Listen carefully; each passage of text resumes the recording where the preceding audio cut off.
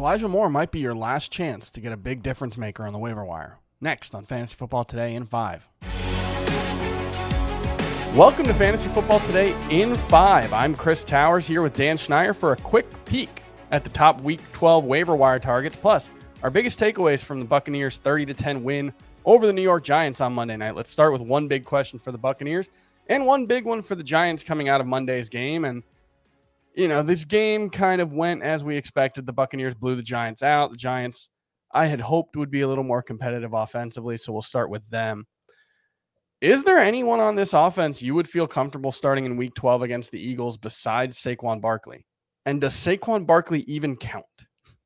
I think Saquon Barkley counts. He also has a pretty nice track record against the Eagles, and the state of the running back position kind of dictates itself. But the answer is no. Outside of him, no. I mean, you saw Darius going to get checked on by trainers at the end. He may be dealing with an injury, but if you can't generate an offense coming out of your bye week with your left tackle back, with your two best receivers fully healthy, with, like I said, extra week to prepare against the banged up secondary that have been beat up by guys like Taylor Heineke in recent weeks, then you just can't be trusted to put up an offense against anybody. So no.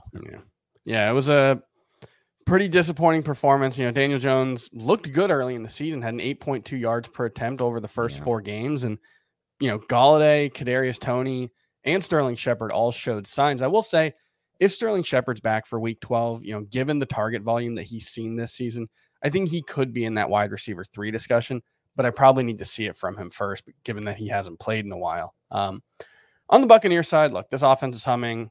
There's not really much questions about them. Rob Gronkowski came back, 6 catches for 71 yards. He's back in the top 10 tight ends range.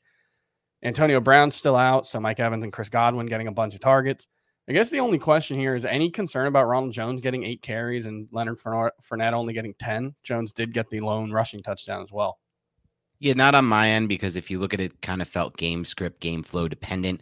Fournette was in for the first few series, and then obviously once they built up a solid lead and they could lean a little bit more on some guys like Jones, they gave him a shot, and he looked good in his chance. And maybe that means he gets a little more volume moving forward, but I still think this is Fournette's backfield. Yeah, I think this is maybe Fournette is more like a high-end number 2 instead of a high-end number 1. But, yeah, for the most part, I think this offense is pretty much set, at least until Antonio Brown comes back.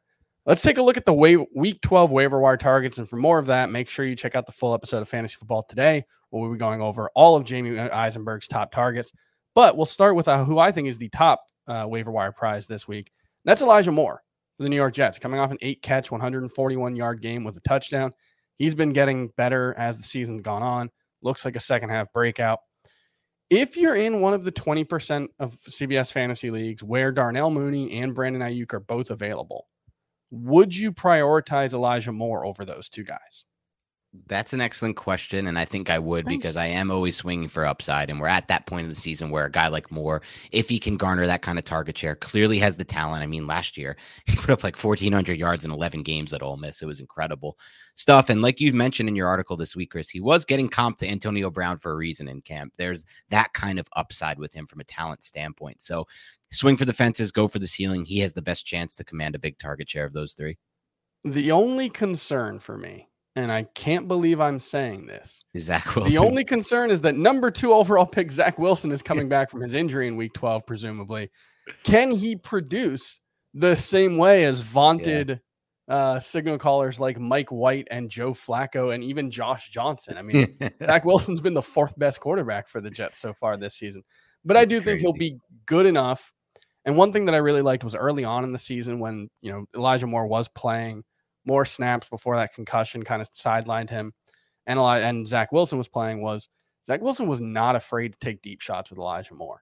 And so if he's going to be the number 1 wide receiver and get those deep shots, there's a lot of upside there for Elijah Moore. I think he's a potentially top 24 wide receiver for Week 12, actually, given, you know, wide receivers in a pretty bad state right now. Though I do like both Darnell Mooney and Brandon Ayuk. They'll probably both be top 30 for me this week.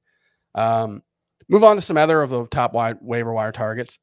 Cam Newton's available in 27% of leagues. Is he the top waiver wire target if you need a replacement for Patrick Mahomes and Kyler Murray on bye this week? And can he just be a starter the rest of the season?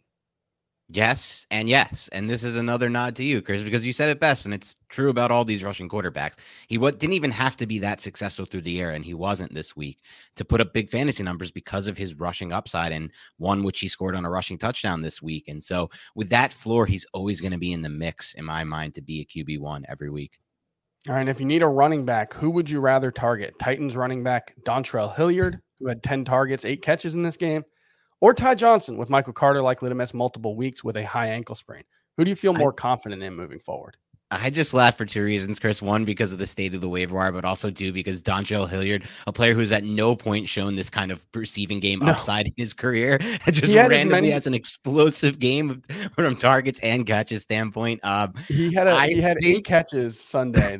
He had 8 catches his junior year and 9 his senior year in college. Unreal, just unreal. And it's like, I think based on that, I'd prefer to ride the hot hand. I just think that offense also has a little bit more upside, and I'm not so certain Ty Johnson's going to have exactly the role Carter had there with the Jets. So I'll lean Hilliard here. Yeah, Tevin Coleman's still out there. Tevin Coleman probably will see a bigger role in the running game as well.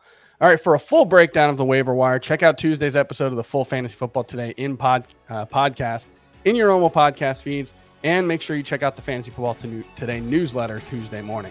We'll see you tomorrow on FFT in 5. Thanks. Bye.